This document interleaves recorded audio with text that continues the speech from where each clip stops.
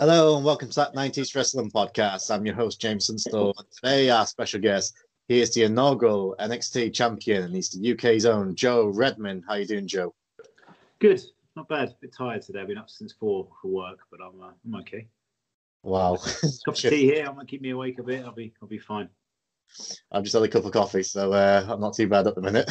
I would go for the coffee, but it keeps me awake. I think I'd stay awake too long. So the nice English tea has gone down better for me today. Yeah, I'm normally a couple of coffees in the morning and a cup of tea on the night time, but tonight I thought I just need a coffee just to, I mentioned to you today, earlier, I've just had a long drive today, so I thought I just need a bit of a coffee just to boost myself. Yeah, I know where you're coming from. Cool. So I suppose we'll go to the beginning. So your childhood, was you a fan of wrestling growing up?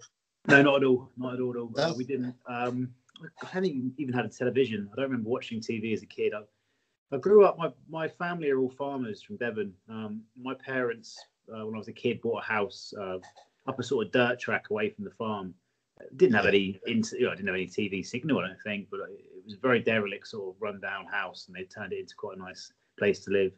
So as a kid, I was always outside, and my granddad being a farmer, and my dad being a farmer, I was sort of roped into chores from as long as I can remember, from a very early age. So I was outside, getting muddy in the woods and building the tree house, and out hunting with my dad when I could, I guess, and farming, and I was always outdoors. I was never inside, never playing video games or anything.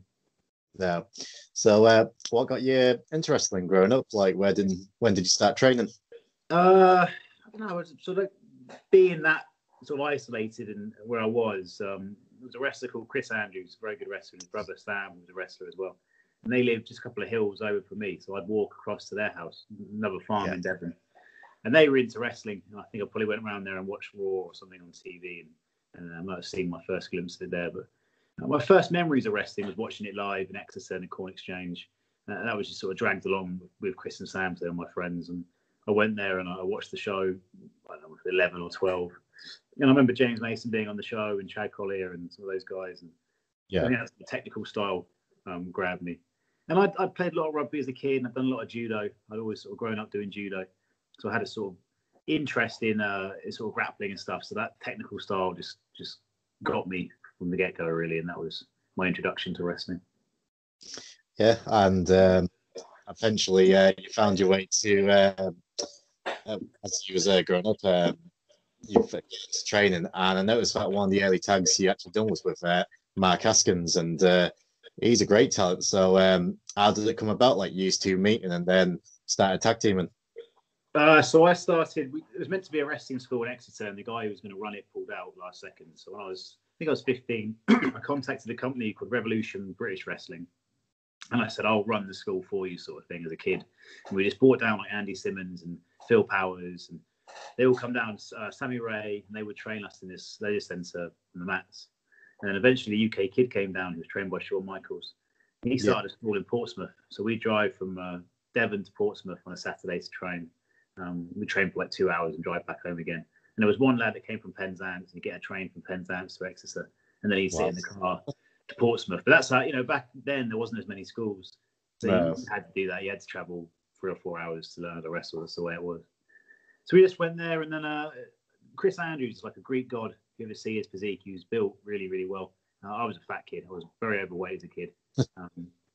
I didn't really get any bookings. I'd watched Chris get all the bookings, and rightfully so.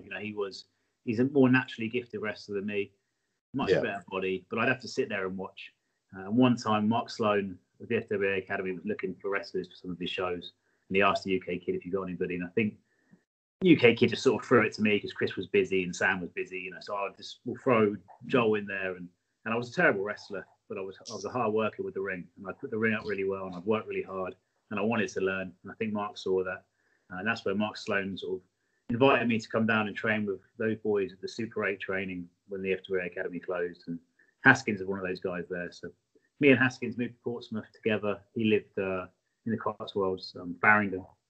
So we moved down to Portsmouth, just got a rundown little flat together, didn't have any money. Like, I remember sleeping on the floor for the first couple of months. We couldn't afford a bed. And I didn't think we had electric for a while to get some money together to pay the electric bill. But that's just how it was. And then we trained 5 times a week, and we'd work in a nightclub picking up glasses, or, it was just making ends meet really, but it made you be a good wrestler because we had to do well at wrestling to make any money to sort of pay the bills. So it was a good way of doing it. And you look, Haskins is world class. He's one of the best in the world. So to be around him on a regular basis and training with him and watching how he wrestles, because he's naturally very gifted, he sort of rubs off into you a little bit. Yeah, like growing up, like, so I grew up a fan, and I used to watch, the Hulk Hogan, the Ultimate Warriors, and that, and these larger than life figures. But I didn't really understand like the hard work that actually goes into becoming a wrestler. And when you hear stories like what you've just explained, and the likes of William Regal, and I've interviewed Nicole just recently, and like the things he had to do and things like that, you don't realize till you start talking to wrestlers that amount of hard work and like the sacrifices they have to make. Even like the Rock, he was on like a piston mattress and he had $7 to claim at one point. It makes you successful. I mean, when I was 16, I think I went away on the sort of holiday camps for the first time with Phil Powers and his team. And, I didn't wrestle, obviously. I just refereed, but I'd sort of almost be like a bit of a dog's body. They treated me well, but I was a bit of a dog's body. And you just referee sometimes. Now, if you were lucky, they get you in the ring before and they teach you a few things. And they show you a few holds and reversals and stuff. But, I think it's a good way of getting into the business. But there wasn't very many schools. So there wasn't many people coming in, so they were sort of like, they get rid of you pretty quick if you weren't very good, and they'd end up with the guys that were serious about it. Yeah. And eventually you make your way towards Premier Promotions. So that was for Brits, that was a big deal. So what was it like when you got the call? It was like, we want you to start working some of our shows. Yeah, that's like one of my fondest memories of wrestling, really. I mean, I was a teenager when I was in Pro Promotions, and I think the first match was me and Sloan against Steve Gray and Mal Sanders, and then the next one was like Johnny Kidd, and then there was Danny Boy Collins, Bobby Brookside, Doug. It was just the who's who of wrestling. And again, I was never a natural wrestler really. I struggled a lot, and I was very, very green, completely out of my depth. But it's kind of like sink or swim, I guess. And you go in there with those guys, and they rag you around for 6 rounds, and I'd lose 2-0, but every time something would rub off on me. This could be a couple of holds or just listening to the crowd, or just something would just rub off a little bit. And it was such a good experience. And, I'm really grateful for John Fremantle for, I guess, seeing potential in me and giving me those opportunities. Yeah, one of the guys who done some work with him as well was Doug Williams, which for every British wrestler and every British fan, he's such an inspiration to everyone. So did you spend much time in the ring with Doug Williams, or even in the locker room just learning from him? Yeah, loads of matches with Doug. I was really lucky that I had his last match for All Star in Gravesend. I think it was the second to last match. He did a match in Germany maybe after that, and that was his final match before he put the boots away. So it was like a second to last match. That was really cool to wrestle in there. And I'd always sort of looked up to Doug, and I did the Noah show in 2008 in the Coventry Sky Dome, and I never would have done that show if it wasn't for Doug. Again, Doug saw something in me from a young age, and he gave me the opportunity at Noah to be the opener with Aoki. We did the 20-minute draw, and that opened a lot of doors for me. It actually in turn, whatever it was, 11 years later, got me a job at All Japan. So it's done a lot for me, that match for my career. And that was all down to Doug. It was all down to him, really. Yeah, he's one of the greats, and and he's a gentleman too. He's an amazing wrestler, but he's so down to earth and humble, and he's what you should be. He's what you should aspire to be in the ring and outside the ring. What you should be in the changing rooms as well. Yeah, like I mentioned earlier, I spoke to Nicole about a month ago, and we spoke about Doug Williams, and he said, I wouldn't be anywhere without Doug Williams. If without him, I wouldn't have had a career. So it's nice. Everyone has the same opinion of Doug Williams. I would love to have him on the show one day, but like a 10-hour interview. But I mean, I've spoke to Eddie Ryan. We're very good friends, me and Eddie Ryan. And if we're at shows with Doug, as you would do, we will go up to Doug and ask him for his advice on our matches. Please, Doug, have you got anything? And he'll always sort of say to us that there's nothing I can really tell you boys anymore. You guys kind of know what you're doing. And he said it's a lot of the other lads that are new in the job now that don't come and ask me for advice or feedback, and they're the ones that should be. And maybe that's an old thing that we don't do anymore. That when I started, it was very commonplace to go up to the older guys and ask for advice and ask for their opinion, because people don't want to really give it to you. It is dog eat dog, this business. You need to make connections, and you need to approach wrestlers and ask them.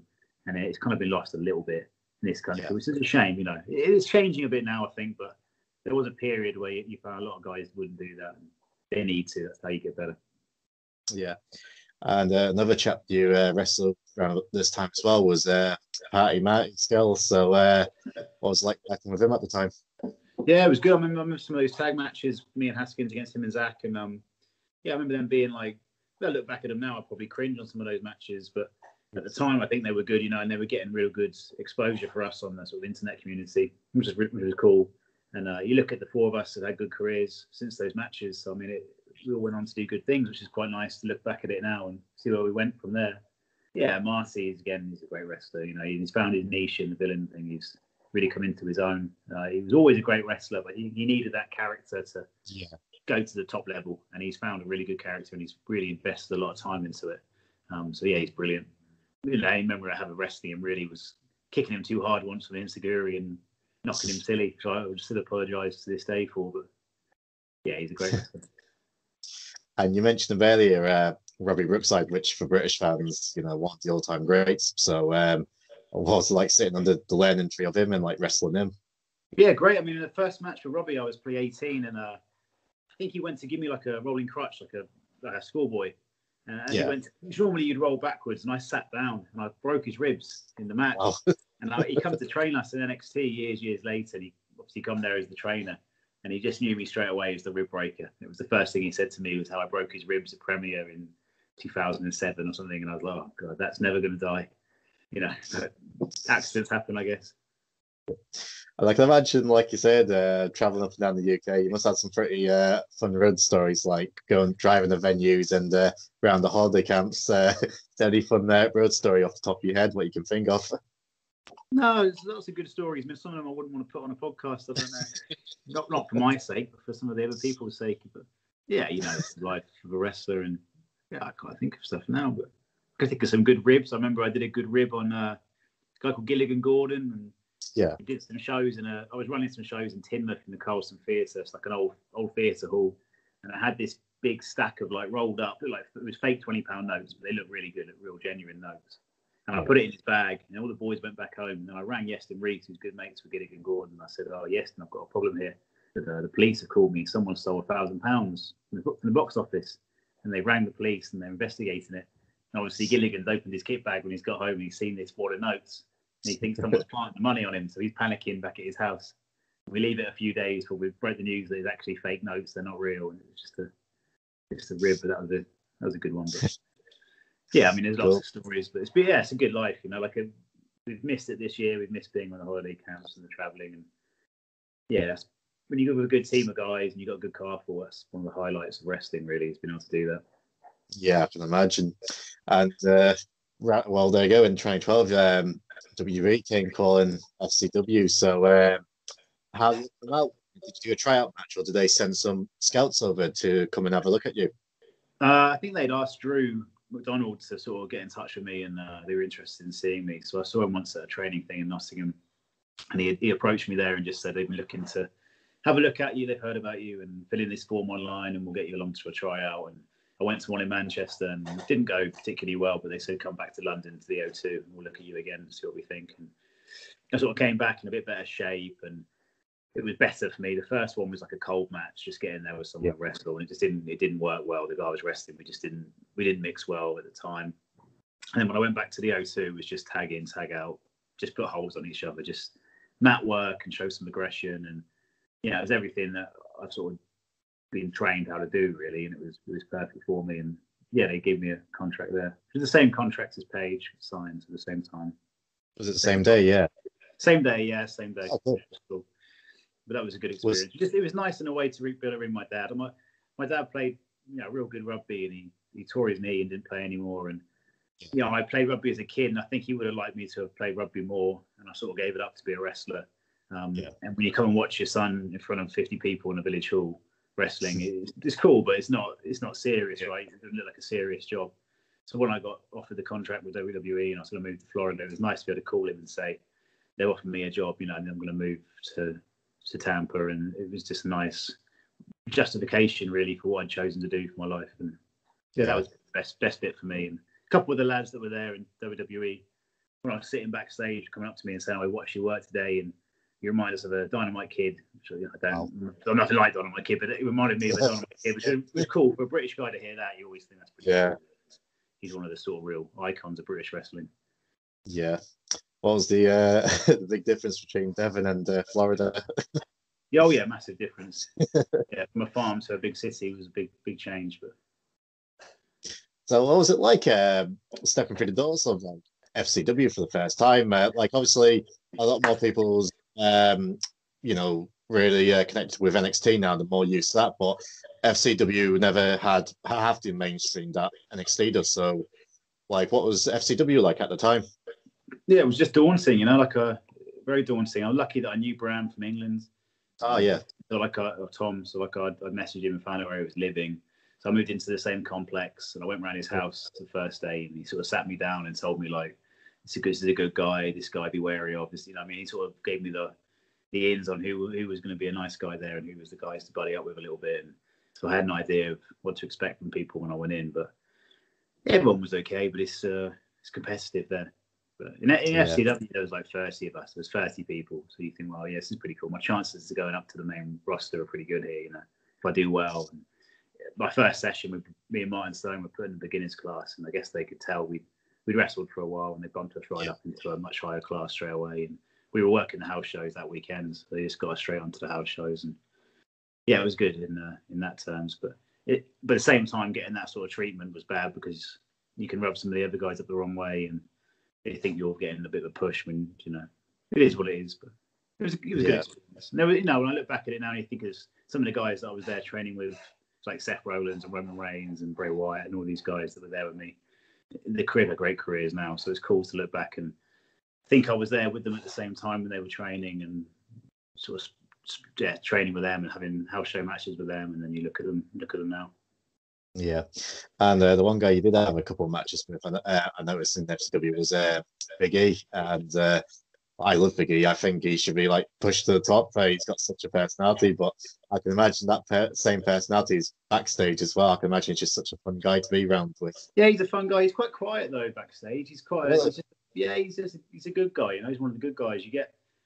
I don't know. I've always said with Americans, and it's not a stereotype at all because I like Americans. I'm not trying to knock them, but I think you got one or the other of Americans. You either got the very loud, it's not arrogant, but very overconfident Americans. Yeah. So he's not the sort of cowboys. He's sort of real quiet, down to earth guys, and there's not really much middle ground, And not that Big E's a cowboy, but he's a very down to earth person. He's very quiet in the back, and he's very he'll speak when he needs to speak. He's not too much of a big showman in the changing rooms, which is what I prefer. I get on better with those people. So yeah, but he was great to work, and he's stupidly strong. We used to train at John Cena's gym at Hard Knocks South, and there was a one-ton club thing, and he was the strongest guy of all the boys there. He was just a freak. His bench press was so strong, but good guy to get around. Cool. And eventually FCW transitioned into NXT. So was there much of a difference at first when they started changing like the name of the show and the formats and everything? Yeah, we started going to Full Sail to do the tapings, so it was just a lot bigger. And then obviously the Performance Center was huge contrast. It's hard to even explain. FCW was like a little warehouse in Tampa, and it was no air conditioning. And if it was hot, if you were lucky, they might open the shutter door. But hot in Tampa is seriously hot, and a shutter door being open in a steel or tin roof warehouse doesn't do very much. So the heat inside that building in the summer was crazy.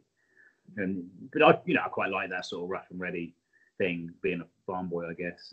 And then the NXT Performance Center was just all top of the range, $4 million place with air conditioning and changing rooms and showers and all this stuff that we never had in FCW. So that was kind of different. Cool. And because obviously NXT to begin with was kind of like a game show. You used to have your rookies with your coaches. Was there any talk of like you participating in one of them seasons? Because they had like 3 or 4 seasons. Yeah, I think that probably was just happening or just about to finish happening when I went out there. When I got there, FCW tapings were still happening for FCW sort of TV, and it was just moving into the NXT sort of TV taping. So I was probably there, I don't know, 2-3 months, and they started filming the NXT sort of weekly episodes at Full Sail. Yeah. I can remember. I can remember the first episode they did. And I remember the tournament, Seth Rollins won for the belt. I remember that heavyweight tournament being early on in my days there. So Yeah. yeah. Good. And they renamed you Oliver Gray when you went to transition to NXT. So where did Oliver Gray come from? They just said give us a list of 10 famous British wrestlers' surnames. And I've always been a big Steve Gray fan. I started studying wrestling. So Steve, yeah, his name was straight up there, top of the list, was Gray. I don't know what else I had. Kid, Saint, whatever, Rocco. I don't know what it was. But it was like a list of 10 famous British wrestler surnames. And then they just wanted like a traditional English first name. So I put Richard or whatever. Oliver was there, and they just said Oliver Gray, which was cool. A lot of the boys would say Oliver Closed Off, like the joke they all have, but Oliver Grace was all right with me. And it was Steve Gray. It was the Gray name, which I quite like. And it was fine. Yeah, and I presume Dusty was there at the same time. So yeah. Was Dusty like interacting with him and like learning under each tree, I suppose? Yeah, he's better to teach you promos than Dusty Rhodes, and he was the promo class. So we'd I think it was a Wednesday evening or something. We'd go there and do our promos, and he was in charge of that. So yeah, really good. You're just trying to get his attention though. Just trying to do a good promo. I'm not a good. Yeah. I'm a terrible interview. I've always been bad at that, but with his help, it was getting better. We were trying to find a bit of a character for me. And I don't know. I think for me, my first session there, because it was Tom Pritchard had just left. So what was his name? Bill DeMott had just started being the head coach. So it was like his first day. They had like a tryout, an open tryout. He was next door. So they had Perry Saturn teach us for the first few sessions. And I liked Perry Saturn as a kid. So that was kind of cool to be with him. And then Dean Malenko would come in and train us sometimes. I was a big Malenko fan, so that was good. And my first coach for the first 6 months was Ricky Steamboat, which is a big deal, I guess, if you're a wrestler to be trained by Ricky Steamboat. Especially for me, I've made most of my career out being a sort of blue eye, so he's the best of all time. So if you can be trained by him, how to sell and how to do comebacks and hope spots, doesn't really get much better than that. And you do take it for granted when you're there. You kind of forget sometimes that you get this opportunity and you're around these people, and it is just taken for granted, and it shouldn't be. There's things that I've gone in my time, and I wish I'd asked more questions and learned more from them. But it's just hindsight, isn't it? It's one of those things. Yeah, and you mentioned Bill DeMott, which he got released because of some allegations that his training sessions went a bit too far. And I don't know if you had many sessions with him, but was it a case that he was being cruel to be kind, or was it a case he was just over the top when it came to his sessions? Oh, good one. Good question. That my name was in the letters. The guy, I'm probably breaking all the kayfabe. Luchasaurus, So Luchasaurus was the guy in NXT. So he wrote the letter, which I guess got Bill in trouble. And my name was in the letter, which was crazy. Right. I had no problems with Bill. I think it was some thing where he told me to wrestle naked or something. It was complete bollocks. Like, it wasn't true at all. And I just messaged Bill straight away and said, I hope you know that's nothing to do with me. Now, I always liked Bill from day one, and I've got nothing to do with that. And he messaged me back and said he knew I wasn't involved, and he knew that there wasn't any problem there. But I had no problems with Bill, and he was tough on us. He was really tough, and there was days when he wanted our conditioning to be good, so we would do conditioning days, and they were tough. I can't put that any other way. That if you were sick in a bin, you were getting away lightly. But that is how it should be. You sit at the top level. If you're there and you're signed for a contract, and we were getting decent money, you're expected to be a top level athlete. And if you're not, then you'd be shown the door. So you need to, and you only get better when you're out your depth. So if someone pushes you in conditioning to the point where you are completely out your depth and you are blown up, well, that's how you get better. So. Yeah. He was a tough coach, I guess, in ways, but at the same time, he was a man. And that's what I liked about him. He was a real man, and you could go to him with legit problems, and he'd sit you down, and he'd give you some real good advice, and it wasn't too much sort of bullshit that you get with some other people or other coaches, and he was just straight to the point. And I always got on with Bill. I had no problems with Bill at all. It's a shame he lost his job, and he was never a problem with me. I really liked the guy. Yeah, a lot of them guys, I don't think they'll be able to handle the British skills if that's the case. Well, it's just hard conditioning. It's like anything. It's like anything in the world. If you go somewhere and you fail, there's two ways you can deal with that. You can either get better and improve, or you can bitch about it and complain. A lot of people, the easy way out is just to bitch about it and say he was a bully or he was mistreating us, Where the truth is probably you weren't in the shape you should have been in. You should have got yourself in shape. That was, that's the way it is, I guess. Yeah, I mean, it's a similar story with me. Like I'm a builder, and when I was 16, I went to just community college, learn how to be a bricklayer.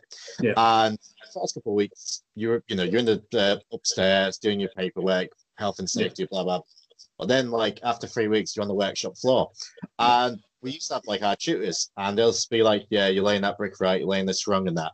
And there used to be the one guy, and he was from London. I forgot his name, Mr. Quinn.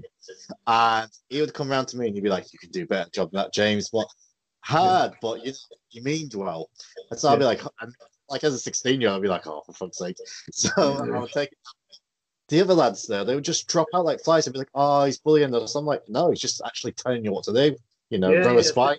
So I can imagine it's the same thing. Exactly the same thing. And like I said to you before, we went on the air. Like I've started coaching for Rev Pro, and I've just opened my wrestling school here in Salisbury. And I absolutely have a passion for teaching wrestling to people, and I love wrestling. Obviously, I've done it all my life, so I love to teach wrestling. But you have got to kind of read. One of the skills of being a coach is reading your students. And some people take advice differently, and you've got to kind of work out what gets the most out of people. And for me, I like to be told straight up to the point. If you tell me I'm rubbish, I won't bitch about it. I'll go and get better. That's the way I am. I'm competitive as a person. Whereas some people, you do need to have a different approach, and that's not a bad thing. That's just the way that we all have different characteristics and different ways of being mentored. And maybe Bill at times just didn't read certain people at the school the right way. And if he had realised that they were going to take his stuff that way, I'm sure he would have changed slightly and approached them at a different angle. But that's just part of the skills of being a coach, I guess. Yeah. But eventually they teamed you up together with Adrian Neville, which everyone knows him as Pac. So what was it like when these obviously two English lads, being put together? So you must have been pretty chuffed with that.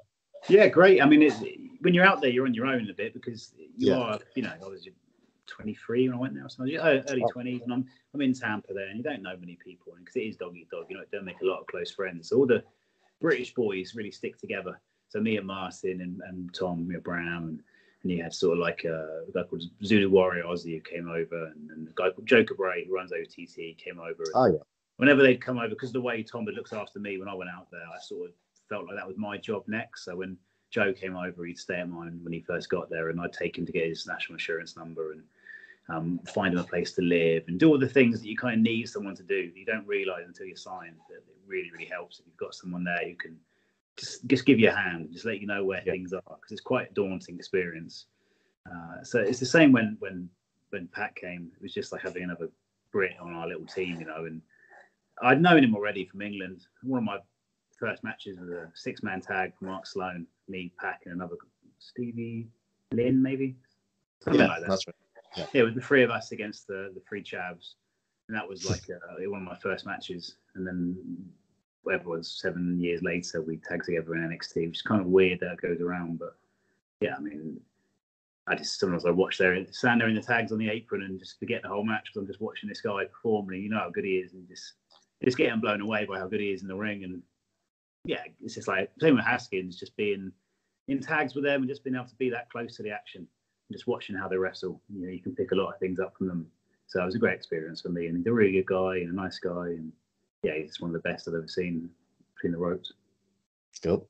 And they put you in the tournament to crown the first ever NXT Tag Champs, but on the way you defeated 3MB, Heath and Drew McIntyre, and I've been McIntyre fan for such a long time, and to finally see him at the top is great. But how proud are you of your fellow countrymen basically achieving what he has?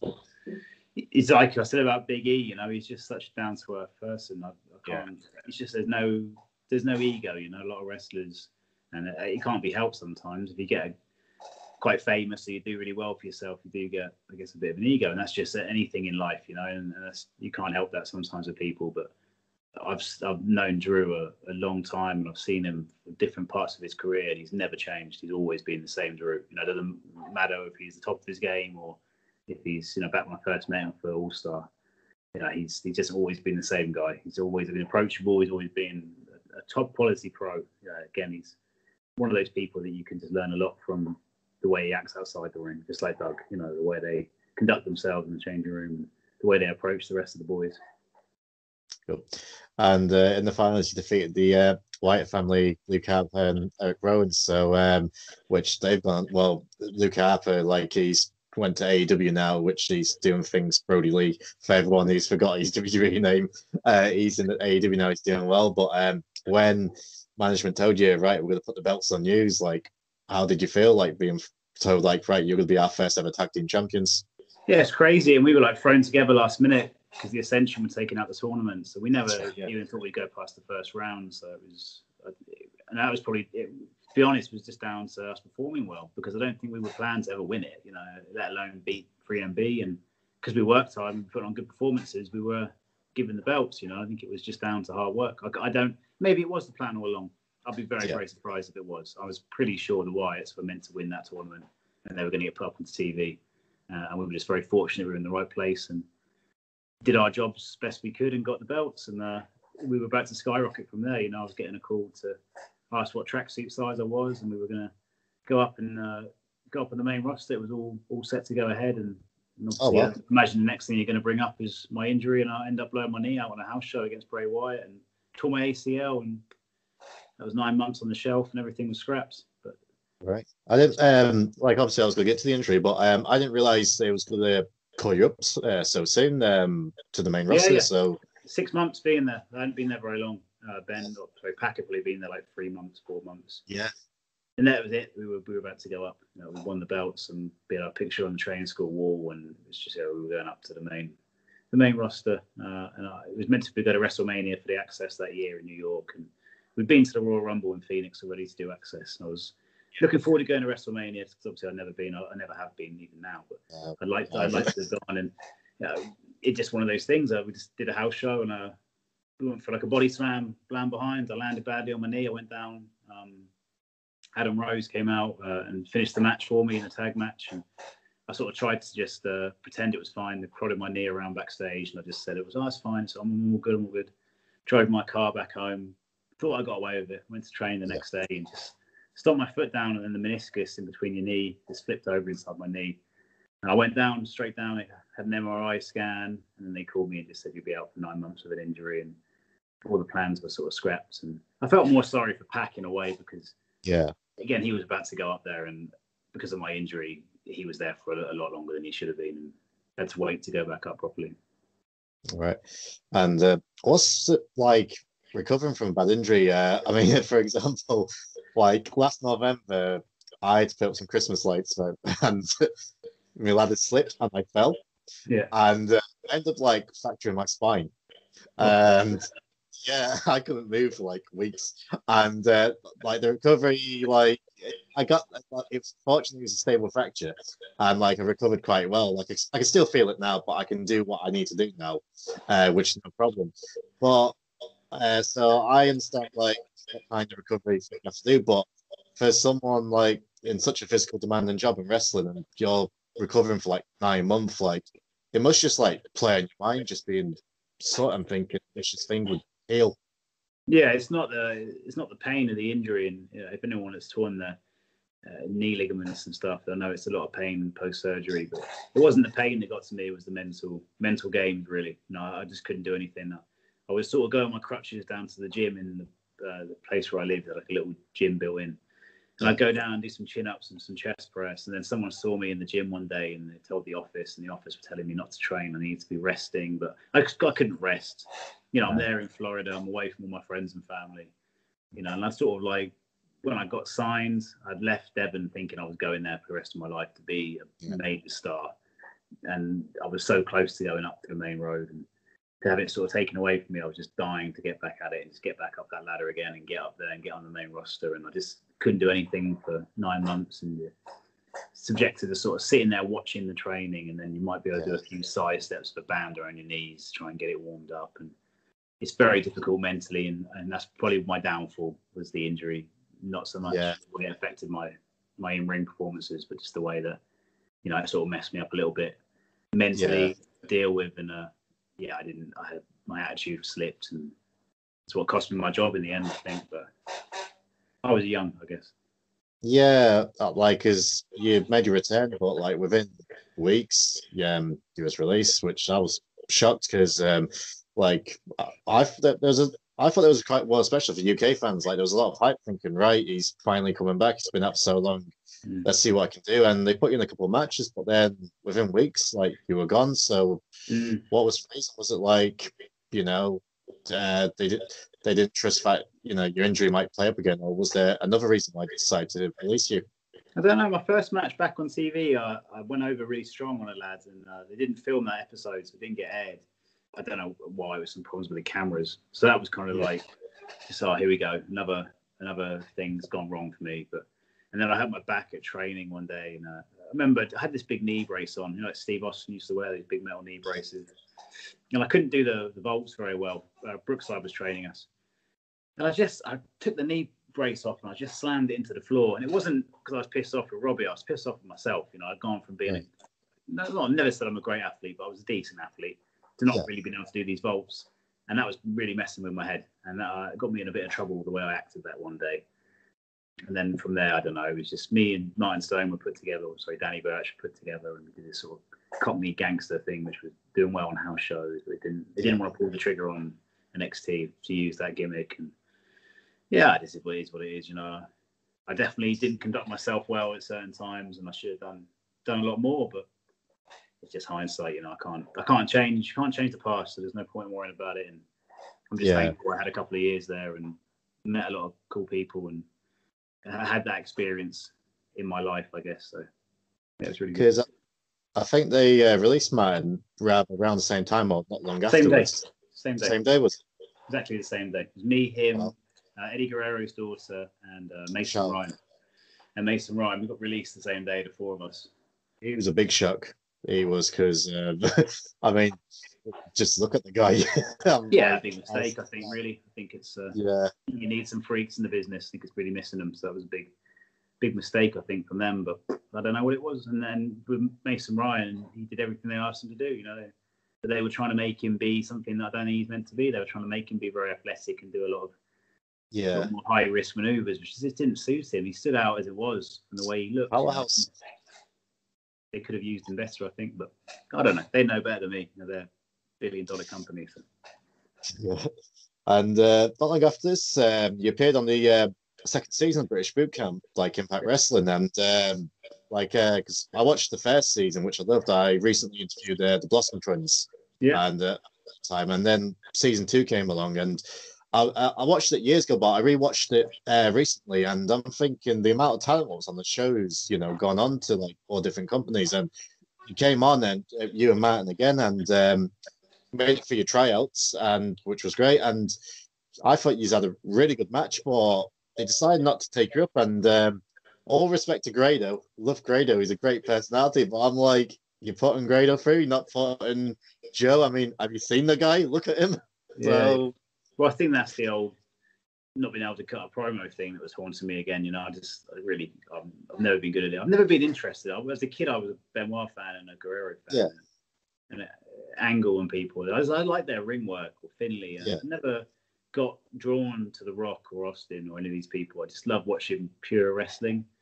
And I should always practice my promos better. But I've got no sort of natural charisma like a Grado. You know, I'm just a wrestler. I just go in there and I let my wrestling do the talking. And I like to think in some ways I'm a wrestler's wrestler. You know, a lot of the internet won't go crazy about me, but the boys in the back will respect me if I turn up, and they'll know that they're in for a hard match if they're on with me. But that doesn't translate well to TV. You know, like they don't want you that on TV. Yeah, but like even as a major company, I mean, that's why we have managers. If like, you know, you've got a big guy, you know, who say struggles with these promos, it's why you give him a manager, like, to help him. I mean, look at Brock Lesnar. Like, I can't imagine he cut many promos when he began with. Piled him up, and you know, he became what he became, and that's why that's the thing what we actually miss in wrestling managers. Definitely, but I'm not Brock Lesnar, so if I was Brock Lesnar, it might have been a different story at the boot camp, but I'm not a Lesnar, but we'll see. And also, to be honest with you, everything, you know, I look back at it, I just think, well, you know, say I'd gone, because the boot camp was pretty much as soon as I came back to England. If that had gone well and they'd offered me a contract, well, I mean, I've spent the last 6 years of All-Star Wrestling, and I've learned more at All-Star than I've learned anywhere in the world. You know, they're, to me, the best wrestlers in the world.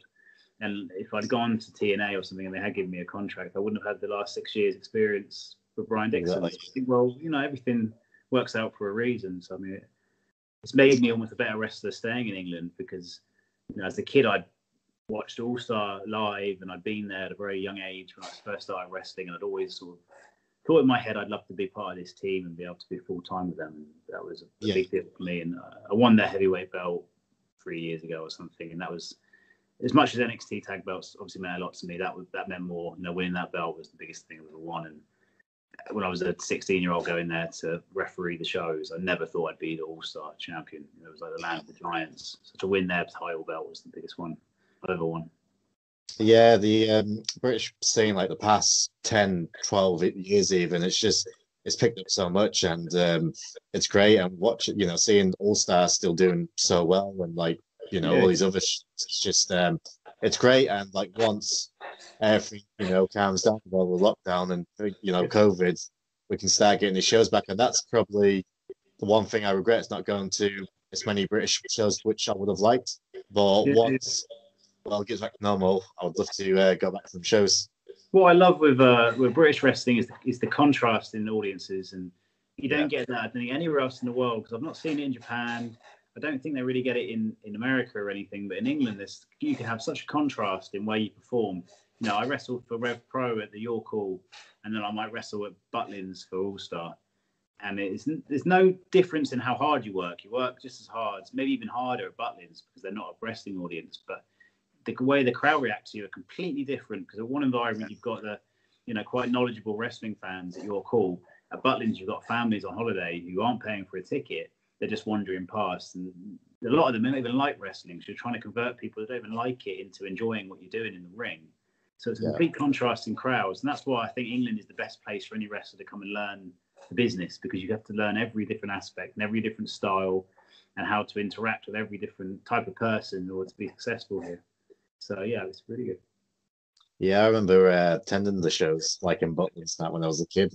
Me and my kid, we used to love watch them. After it used to be on every day, so we used to just walk over, watch them. We used to love them so much. Yeah, and you're not paying for a ticket. So I've always thought that Butlins is one of the hardest places to get yourself over, really, because you're wrestling in front of an audience that maybe they, a lot of the dads and mums don't even want to be there. They just drag their kid there. So if you can win them over and entertain them for an hour show, you're doing a hell of a job, because to entertain a wrestling fan, it is difficult now because they're so knowledgeable, but they are paying for a ticket and they have come to watch wrestling. Whereas the people that are just wandering past the skyline, to make them actually stop and watch your match is difficult, and it's a real good skill to have. Yeah. And in 2015, you reunited with Haskins again. So that must have been something you missed, when you was in America, not tagging with Haskins so much. So it must have been great to come back and start tagging with him again. Yeah, I remember the first match we tagged back together was against the Hooligans at the York Hall, and it did an angle. I think me and Marston were tagging before that, and they jumped us in the ring, and then Marston wasn't there for the next one. He came back to the States, and it was I had to find a partner. And you don't know if people are going to remember our tag team, because it was a long time before that. It was 4 or 5 years since we teamed together, and it was a really good ovation when he came out, and we were sort of reunited for that tag match. I remember being a real good match with Zach and Roy, and really tearing it up in New York all that night. And that was cool, good experience.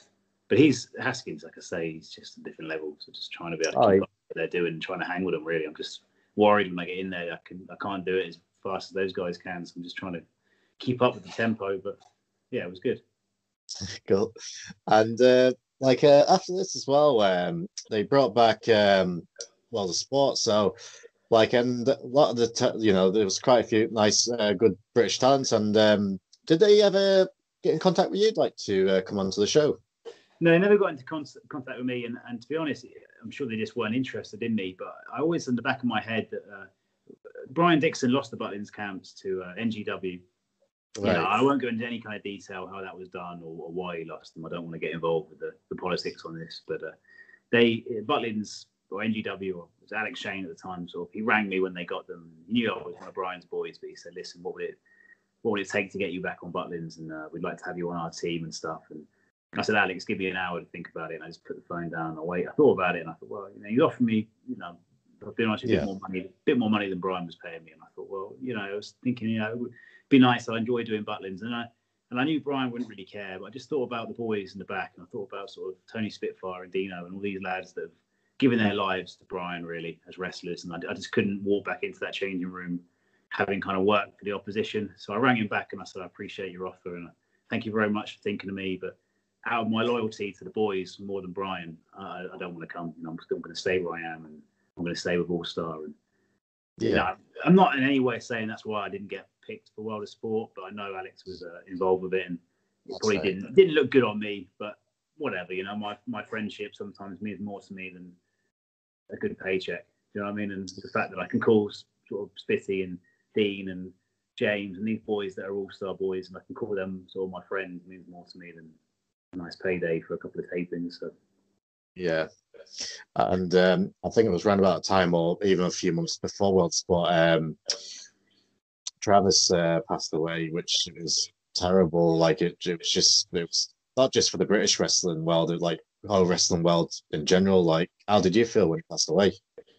I mean, we never close. Like, if I've been brutally honest with you, I've met him a handful of times. We weren't close friends, but obviously still hit me because he's a young lad and he's very similar to me because he's a wrestler, and it lets you realise that life is very precious and we should be very thankful for what we've got and the opportunities we get, and not to don't take anything for granted. Just understand how lucky we are that we get to wrestle and do this thing that we wanted to do as children, and make a living out of it. And just puts everything into perspective. And a lot of his close friends are friends of mine, so just seeing how it affected them was very sad. Yeah. Hopefully, it made us a bit more aware of just sort of treating our bodies better, and just being a bit more careful with how we act. Not how we act, but how we look after our bodies. And what else can I say? Really, it was a very sad time, but yeah. Cool. And obviously. NXT UK is a thing. So, what's been your thoughts on it, like up to now? Yeah, it's great. It's really good. Not really many thoughts. I'd love to be involved. I've made that clear to some of the boys that are there, and I've wrestled a few of the lads that have contracts, and they all say to me, when are you going to come and join us at NXT UK? And I just said, well, no one spoke to me. And I've made it clear to them that I'd love to go there, and I was sort of told to get in touch with William Regal just before the lockdown. He wants to have a chat with me, and it could be to say you're never going to come back, or it could be to say come along for a tryout. But I don't know. But I've sent a few emails to him and just playing that game now, just waiting to see what he says and seeing if we can line up some kind of tryout. And I don't expect to walk in there. I'd love to just go there and just do the same as everybody else and just go put for my paces. I'm only 33 and I'm in good condition. But I feel like I can definitely go with the rest of them and just want another shot. But like I say, I acted badly at times in Florida, and that could be the reason why he's calling me, is just to say it's not going to happen. But even if that was the case, it'd be nice to know where you stand and not to think about it. But to be honest, Joe, though, I do personally think because of lockdown and COVID and everything, even though WWE still producing shows, I still think it has put everything still, for example, because I know, because I, for example, have a working relationship with Impact Wrestling, and I know there's people who they would like to sign, who they're waiting until how COVID comes about, how it finishes and that. And I can imagine it's the same thing with NXT UK and even NXT over in America and that, they're just waiting to see what the state of the world's going to be before they start signing any more talents or things like that. So I personally think myself, because you are a great talent, you've got a great look and everything, and like I said, you've worked with a lot of the guys who was on NXT UK. I think it might be a case just waiting how COVID sorts itself out, and then I'm pretty sure you'll be getting a phone call pretty soon. I hope so, but I don't know, when I came back from America, I didn't when they released me, I was kind of happy about being released because I hadn't seen my son for a long time. He was born when I first moved out to America, so to go back and see him was really cool, and I didn't think it really affected me, but I think it probably did affect me. I just didn't realise it at the time. When I came back, I had a terrible attitude in England, and I was very grumpy in the changing rooms. And I think it was the fact that I'd come from WWE and I was coming back to a lot of the halls that I thought I'd left. I thought I'd sort of gone away and I wasn't going to come back. And it's kind of humbling to come back to some of those halls and be back to where you were before you went away, and just sort of bite the bullet and realise that dream that you've had is gone now. You just got to come back and do what you did before.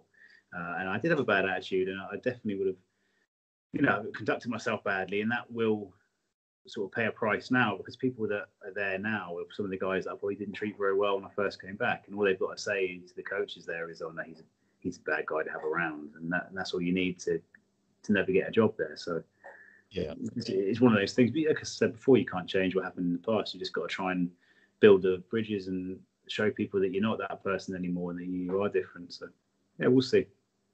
I'm sure. I'm sure it'll work out. Well, I promise I'm sure it'll work out. But one of the things you have done, which not many people can say, you've went over to Japan and proven to be successful in Old Japan. So what was it like getting the phone call like, "We want you in Japan"? It must have been, wow, Japan. Yeah, I had a message in my junk folder on Facebook from the All Japan office, and I never checked my junk folder on Facebook, but for some reason I did that day, and it was maybe a couple of weeks old. Yeah. I just ripped back and they said, "Would you be interested in doing a Champions Carnival?" And I said, "Oh, yeah, of course I would. Definitely wouldn't." They put it to the office who I was, some pictures and stuff, and they said, "Yeah, we'd like to bring you out, and this is the money we're going to pay you," which is a lot more money than I get in England. I thought this is really good, and nice flights and a nice hotel and all this, because it's All Japan, was a big company, so they treat you really well. And went out there, and I just thought, this is great. This is 4-week wrestling in Japan. They won't want to see me again. They've got these superstars out there. They ain't going to ever want to see me again. But I'll go there for 4 weeks, and at least I can say, "Oh, I did Japan. I've done Japan. I've wrestled in Japan." Before the end of the tour, they just come up to me and said, "There's 2 more tours. We want to bring you on. I want to bring you back in a month's time for a week, and then back in the month after that for like 2 weeks." And I went for 5 tours last year. I spent more time in Japan than I did in England. I was there a lot, and I'm very fortunate that my fiance is. Well, the reason she's my fiance is because she's a woman that lets me do that. She lets me go away most of the year to Japan and fulfill my dream, really. And she stands by me and supports me. So I'm very fortunate to have her, and just that whole experience. I've wrestled in a lot of countries in my career, and I've had a lot of opportunities, and there's nothing comes close to Japan. I just absolutely adore the culture and the people and the way they respect the business, and the way you're treated as a professional athlete is just everything every wrestler would ever want. And it's just been an incredible experience. And I was meant to be there for this year's Champions Carnival. Obviously, that got postponed, and we couldn't get out there. And I can't fly there at the moment. They won't let us into the country. So I'm just waiting now to hopefully get back out there next year. And yeah, it's incredible. And to me, they're just wrestlers. There's no, like I said, I can't cut a promo. I can't do an interview. But there's no need to there, because when I do a promo, it's all dubbed or subtitled, because most of them don't speak English in Japan. So you're just sort of shouting at the microphone a bit. So you've got to let your wrestling do the talking. And I feel like from my time with All Star, my time around James and Spitty and Dean and these boys, I've learned that British style, to a moderate standard, not as good as them, but to a good enough standard that when I do it out there, it does get a great reaction from the crowd. And I can do stuff out there that they've never ever seen before, and they really love it. And look at people like Pete Roberts, who was a big star in All Japan, or Davey Boy in Dynamite, who were big stars there, and doing that British style. They haven't seen it for such a long time. When I do it, some of the old office boys there, and sort of takes them back to those days. And they go, or Steve Wright and people, and they go, I remember Steve Wright doing that reversal. Oh, it's so great to see that again 25 years later, So it's done really well for me. And it doesn't hurt your body. We took some of these sort of high risk styles that you see now, the sort of strong style stuff. It's brilliant. And some of these high flying moves are fantastic. I'm not knocking those boys at all, because I can't do it, but it takes a hell of a toll on your body. And Will Ospreay is a world-class wrestler. He's outstanding, but I've seen Will in a lot of pain at times, where it has taken a lot of toll on his body, and it's something that the sacrifice that he makes to the crowd to do that style. Yeah. The British style, it doesn't really hurt my body. I'm only doing rolls, or I'm just doing these little reversals on that, and I can do that, and I can do that 20 shows in 25 days like we do in Japan, and I'm fine on the bus. It doesn't hurt me at all. So it's a good style to learn and to be able to do. Yeah, and one of the main guys you tagged with was Yoshitatsu. He was in WWE as well, which I always thought he was an underrated worker as well. So it's been great, tagging with him, because he's very talented as well. Yeah, and I've known Yoshi from Florida, so I knew him already. And he speaks good English, so he's perfect for me, because he can translate what a lot of the Japanese boys say, because most of them don't speak any English, so I need him to sort of translate to me what they want for the match or what they want to do and stuff. And to be honest with you, he sells a lot of merchandise. He's quite big in Japan, so to help my merchandise sales. And my merchandise sales is my beer money. I try and keep my wrestling money, and that's what I take home with me. And the merchandise is for beers with the boys. So if we're selling good merchandise, selling a lot of t-shirts, it's a good night out with Joe Doring and these lads. So it's all good with me. Cool. So and then obviously COVID put a stop to like everything. I don't think I did. Like I didn't expect how much of an effect it would have on the world as what it is, like COVID. And how have you like cope with it? Because it's just like stopping shows and things like that. Yeah, for sure. There's no shows, so no income, and then I work as a personal trainer. All the gyms were closed, so I was working as a fitness coach. I moved to Salisbury in January, so I literally moved here and then had a lockdown. So my job as a fitness coach was scrapped because the gyms was closed. So I didn't have any income really. I was furloughed from the gym, but it wasn't much money because we're only on a 12-hour contract, so it's like 400 quid a month. So it's not enough to pay the bills. So I just had to get a job. So I just started working in a retail store, just stacking the shelves. And I'm still doing it now. I do 3 days there and 3 days in the gym, and I do some PT on the side. So I'm doing a lot of work. But I'm used to working a hard schedule. But I'm sort of back in the gym as a receptionist, and I'm stacking shelves in the store. And I remember an incident in the store where a couple of young lads come in. They're looking down the aisle at me, and I'm putting the kitchen knives or whatever it was on the hooks. And these two boys are looking at me, and one of them gets the courage to come up and speak to me, and he sort of tapped me on the shoulder and went, "You used to be a wrestler?" I said, "Yeah, I am a wrestler." "You were on NXT Tag Team Champion?" And you're like, "Oh, yeah, I was. Yeah, a long time ago." "Oh, we used to really enjoy watching you on NXT." And you just think, "Christ, that's pretty cool," but at the same time, like, not a knock in any way on people that work in retail stores. It's a hell of a hard job, but you kind of think, bloody hell, I've gone from WWE on Sky Sports to, stacking the shelves here in the store. But maybe it's a good test of the man, you humble enough to just do the work and pay your bills. So yeah. And like I said, once everything starts easing up, hopefully get back into the routine of what you want to do. And one of the things I did want to talk about is you're starting to go around the wrestling schools now. Now, in fact, they're starting to reopen again, and you said you enjoyed coaching, so something I really wanted to talk about. So how much have you enjoyed doing that? Yeah, I've always done seminars for a long time for different little schools, but it's nice to be able to actually coach wrestling again. I had a wrestling school in Devon when I was young. When I was early 20s, we started a thing called the DWA down in Devon, where wrestlers called Dick Riley and PJ Jones, some very good wrestlers that come out of the school that I taught. Me and the guy called the UK Dominator taught them. So I have got experience in training, but obviously I know a lot more now than I did when I was 22. I had all that time in America and time in Japan, and all that sort of knowledge to pass on. And I get very passionate when I train people. I really love to teach, and it's a real passion of mine. That's probably why I'm a personal trainer as well, because I enjoy teaching people and seeing improvements in people and helping them reach their goals. And it's very difficult. I mean, like I said, there's more schools now, so I guess it's easier in a way. But it was difficult when I started to be a wrestler. I never dreamed of going to America. And it's just, and growing up on an isolated farm and then ending up in America in Tampa, wrestling Roman Reigns on house shows. You didn't expect that to happen when you were a kid on the farm. So it's letting some of these people know at the schools that, anything's possible for any of you, and don't ever think that just because you're too small or you're never going to make it to the big time. Anyone can get there, and I'm proof of that too. And just use me as the example that you can do it as well. It's all about effort and hard work, and if you're willing to make the sacrifice and put the work in, you'll get there as well. So just trying to let people realise that and let them know that. And I've had a few people at some of these seminars or some of the schools that I teach at, they come to me and go, "Do you think I've ever got a chance of making it?" You just sort of say to them, "Of course you have. You just got to." Just keep working hard and keep improving and keep a good head about you. Don't be an idiot backstage, and just be respectful. Cool. It's all right. So we're down to the final segment of the show. So it's called That 90s Wrestling Podcast. So personality test. So I'm going to throw out some 90s based questions to you, and we'll see what we can get. Yeah, sure. Cool. So I know you said you was on the farm and you didn't watch much TV, but I'll ask you anyway. What was your favorite 90s movie? See, this is what I mean. I don't know what 90s movie. Do you know a film that I really liked as a kid? It's a bit random, but I liked a film called Swingers. It was Vince Vaughn in. Jon Favreau, I think, directed it. He's in it as well, but it's a very random film. But I think it might be late 90s, maybe early 2000s. But for some reason, that was one of my favourite films when I was younger. I don't know why. It's about sort of a couple of boys going away to Vegas for a lads' night out in Vegas. But maybe that was the writing on the wall for my NXT days, but I don't know. Your favorite 90s TV show? God, again, I used to watch Fresh Prince of Bel Air as a kid. Is that 90s? I don't know. That's 90s. That's 90s. There you go. Fresh Prince of Bel Air was pretty good when I was younger. I remember that. Good. 90s. Biker Mice from Mars. That might be 90s. Yeah, I remember that too. That was good.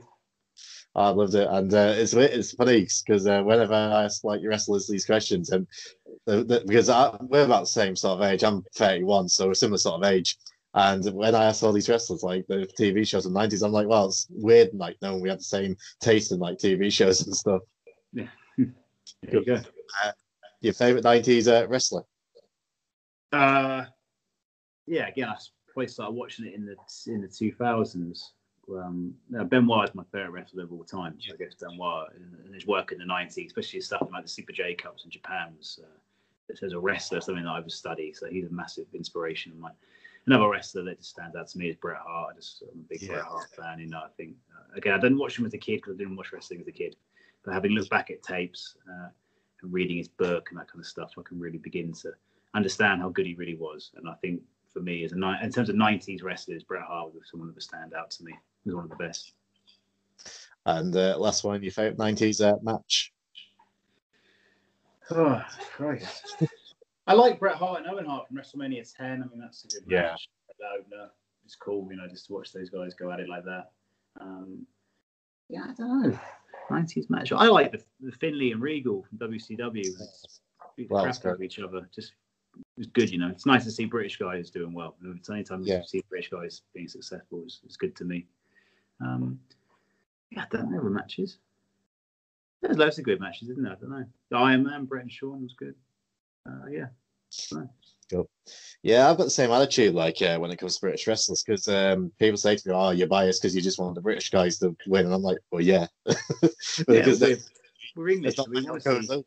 Yeah, you want to see British guys do well, Like when I read these autobiographies, I've recently really got into reading wrestlers' autobiographies. I never used to read books, and I started when I was going to Japan. I'd start buying books because a lot of times you're on the bus for a long time, where you're in the hotels on your own, you need something to do. So I'm reading these books, and I always try and find books where there's things where I can relate to. So like Jericho's book, or especially Regal's book. I just love it because a lot of these places they're talking about, I've been to. A lot of these guys when they've been to Japan and Roppongi and stuff in Tokyo, I've been there. I know all about those guys, and they're speaking about people that I've met or I know. So I really enjoy reading some of those books, and it's good. That's the thing. Since I've started this show, I really want to speak to a lot of the British wrestlers. So I've spoke to yourself, the Blossom Twins, who's left wrestling now, Nick Aldis, which I had a great time, and Tom Latimer. I think he might be coming on the show soon. Good. He's got such a great story as well, and I always like seeing my guys go over there and succeed. So it's just great. But Joe, it's been a great chat. Do you want to flick your social media where they can find you and also your wrestling seminars? My social media is j.redman87 on Instagram, and I don't even know, Joel Redman Pro on Twitter. But I'm gonna listen, and I know we're meant to be good at social media in this day and age, and I'm just not good. I really apologise for that. I don't understand why anyone want to watch me working out in the gym, and I don't want to take shirtless pictures in the changing room mirrors. The gym I go to and the gym I work at is a very spit and sawdust gym, and the idea of even wearing a vest in there would be frowned upon. So setting my camera to film myself do a bench press is a bit of a no-go, I'm afraid. But so don't expect too much good content. And when me and Michelle go for dinner, I know a lot of the boys like to post a lot of their personal life on social media, and I know that is kind of the way it's done now, and you should be able to do that. And I know the crowd like to see what we do, but I am a little bit old school, and when me and Michelle go for dinner, and in not a bad way, it's my own personal time, and I don't want to be posting our private life for people to see. Really. So I will do my best to improve. So if you want to follow me on one of those things, I hope that I'll improve the content a little bit and show you a bit more footage of what I do day to day. But don't expect too much from me. Cool. I'm the same, to be honest, Joe. I basically have me trying Instagram just purely for this show. Yeah. But, family things like my wife and my kids, I just don't post it. It's just that's my private. Exactly.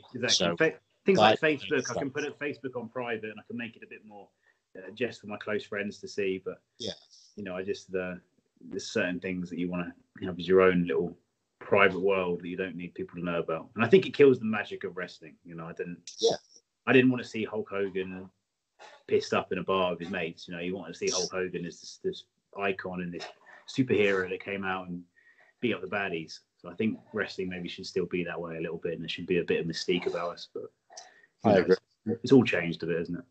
Yeah. Cool. Well, it's been a great chat, Joe. Well, thanks very much for getting back to me. I think I read the message like 2 or 3 weeks ago, and when I saw it, I was like, "Oh, he's responded," and it was like, "Oh, yeah. Great thing, yeah." It's another one of those junk folder deals. I'm afraid it was in the. I think because we're not friends on Instagram at the time or something. It just went onto the junk folder bit, and I just looking in today, and I saw it today, and I thought, "Oh no, I've got to get back to you quick," because I do like doing these podcasts. It's nice. It's great. Obviously, I appreciate coming on the show, and it's great exposure for me, and that's what you know. We all as wrestlers appreciate what you're doing, and the rest of the guys are doing with these podcasts, because there isn't any wrestling at the moment. Michelle doesn't want to watch it or hear about it anymore. She's sick of the backseat of it after 6 years. So it's nice to be able to have a chat with someone about wrestling and just get some exposure, much needed exposure at this time.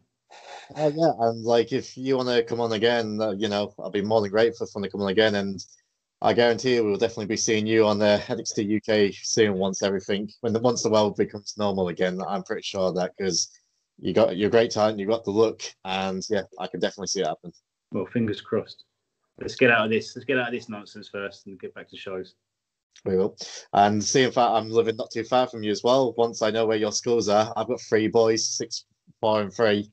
I might have to sign them up. Yeah, well, the wrestling school is in Salisbury. So if you look on Facebook, it's I'm very, very fortunate that it's All-Star Wrestling South, or ASW South. I asked Brian Dixon for permission to use the All-Star name. Brian's 50th year was this year. It was a good year to choose. And he, as much as Brian won't admit it, I don't think there's that many more years left. He's in his 70s now, and Dean's got his school up in Liverpool, the All-Star school up there. But I just wanted to keep the name alive, because to me it just means so much, and have the All-Star Wrestling South was a big deal to me. And anyone that's interested in wrestling, I only teach on the mats. I have got access to a ring. I have chose not to put the ring up yet. I just want to teach guys on the mat first of all. I was taught in judo background. I think a lot of wrestling now is great, but it's quite choreographed, and I think we've lost a little bit of the art of sort of shooting a little bit and how to actually control people and wrestle on the floor. So my school is very much, it's not killer conditioning. It is conditioning. It's not going to kill you, but a lot of it is just submission holds, takedowns, reversals, and it's all on mats. And I want to try and teach my students how to be wrestlers, and they can learn the flips and the big moves and the cool routines afterwards, but they need to get a real good fundamentals in wrestling, how to move people and how to kind of shoot almost a little bit, because it will help them a lot in their careers. So if you're interested in wrestling, it's ASW South on Facebook. Find the page, join, I'll accept you, and hit me with a message, and we'll get people down to start training. Cool. I'll be sure to put the links in the description once this goes up on YouTube. Great, thank you. A big help. Thanks. Right, thanks again, Joe, and hopefully we can do this again soon. No problems, anytime. Thank you very much. Hey everyone, thanks for listening. Hope you enjoyed it. Please don't forget to also head over to our YouTube channel, where you can watch all our interviews in video format and catch our top 25 countdowns. And if you could like and subscribe, that'd be even better for us. And don't forget to follow us on Twitter and on Instagram at That 90s Wrestling Podcast. Until next time, we'll see you then. Bye.